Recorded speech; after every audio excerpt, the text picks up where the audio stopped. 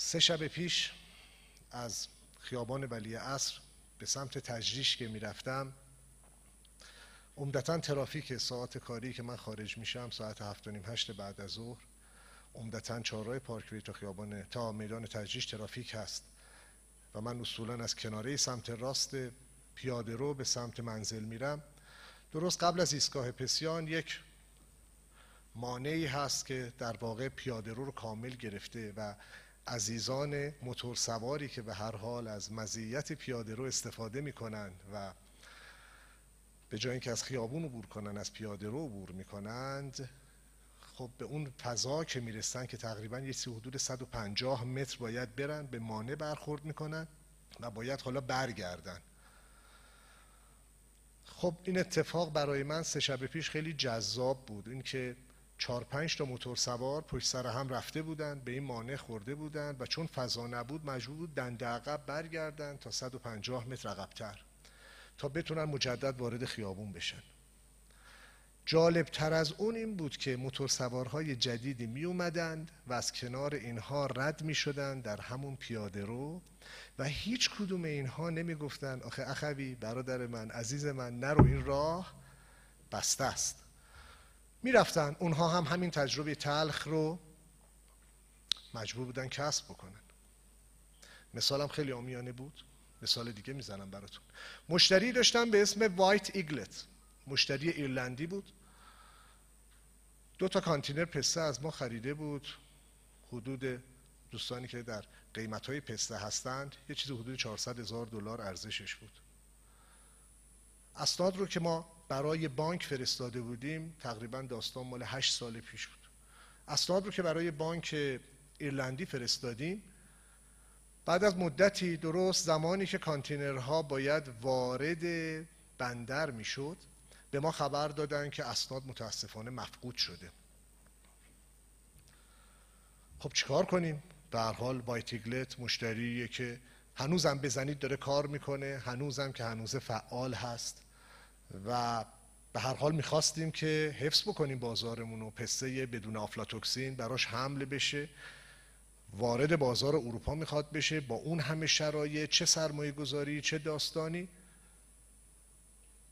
به من اطلاع میدن که اسناد در بانک ایرلندی مفقود میشه. اتفاق خیلی جالبه، بانک آف ایرلند، بانک اصلی کشور ایرلند، به من اطلاع میده. منم میگم خب چیکار کنم، تنها راهش چیه؟ چون اگر کانتینرها وارد بندر بشه هر روز حدود 200 یورو حق توقف داره، یه چیز حدود 150 یورو انبارداریش هست. دیدیم به یه هزینه میخوریم، اصل و فرع داستان رو ما باید به هر حال روی این اتفاق بذاریم. گفتم کانتینر رو آزاد کنید، چاره ای نیست. و چون نامه از بانکش گرفته بود که به هر حال اسناد مفقود شده و بانک گواهی کرد که اسناد مفقود شده، ما هم گفتیم برو یه ضمانتی بذار و اسناد رو آزاد میکنیم برات و تو پول ما رو حتما پرداخت بکن، به محض اینکه یا اسناد پیدا شد یا اینکه در واقع ما تونستیم بارنامه دوپلیکیت بگیریم. ایشون هم گفت چشم حتما. الان از اون داستان سالهای سال میگذره، ما هنوز به پول خودمون نرسیدیم. جالب بود که بعد از 1.5 سال در اتحادیه صادرکنندگان خشکبار ایران، چون من یه مقدار شاگرد خوبی نیستم، عزیزان زیاد من رو به شاگردی قبول ندارند، کمتر اونجا میرم و میام، همینجوری در گوش یکی از همکارا گفتم ببین یکی از مشکلاتی که ما داریم این داستان بلک لیسته، بیایم خودمون بین خودمون یه اتفاق بلک لیست رو تعریف بکنیم که لااقل آقا این مشتری مشکل رو ایجاد کرده. گفت بگو ببینم مشکل چیه؟ گفتم که هیچی، یه شرکتی به اسم وایت ایگلت. گفت وایت ایگلت؟ گفتم آره. گفت خب اینم 2.5 سال سر منو کلا گذاشته.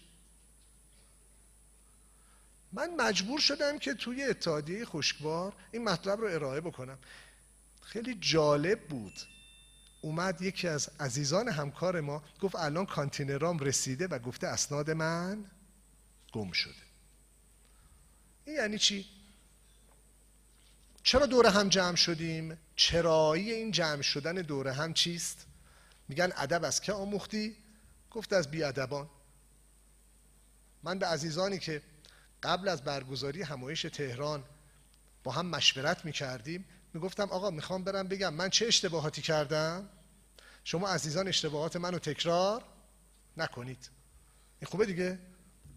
چه هزینه هایی رو ما پرداخت کردیم برای اشتباهاتمون. همین که نسل جوان ما، برادران و خواهران جوانتر من یا عزیزانی که به هر حال میخوان وارد بحث صادرات بشن، این رو بدونن که آقا این راه های رفته رو و به بنبست رسیده رو تکرار نکنیم. خودش جای تشکر داره دیگه.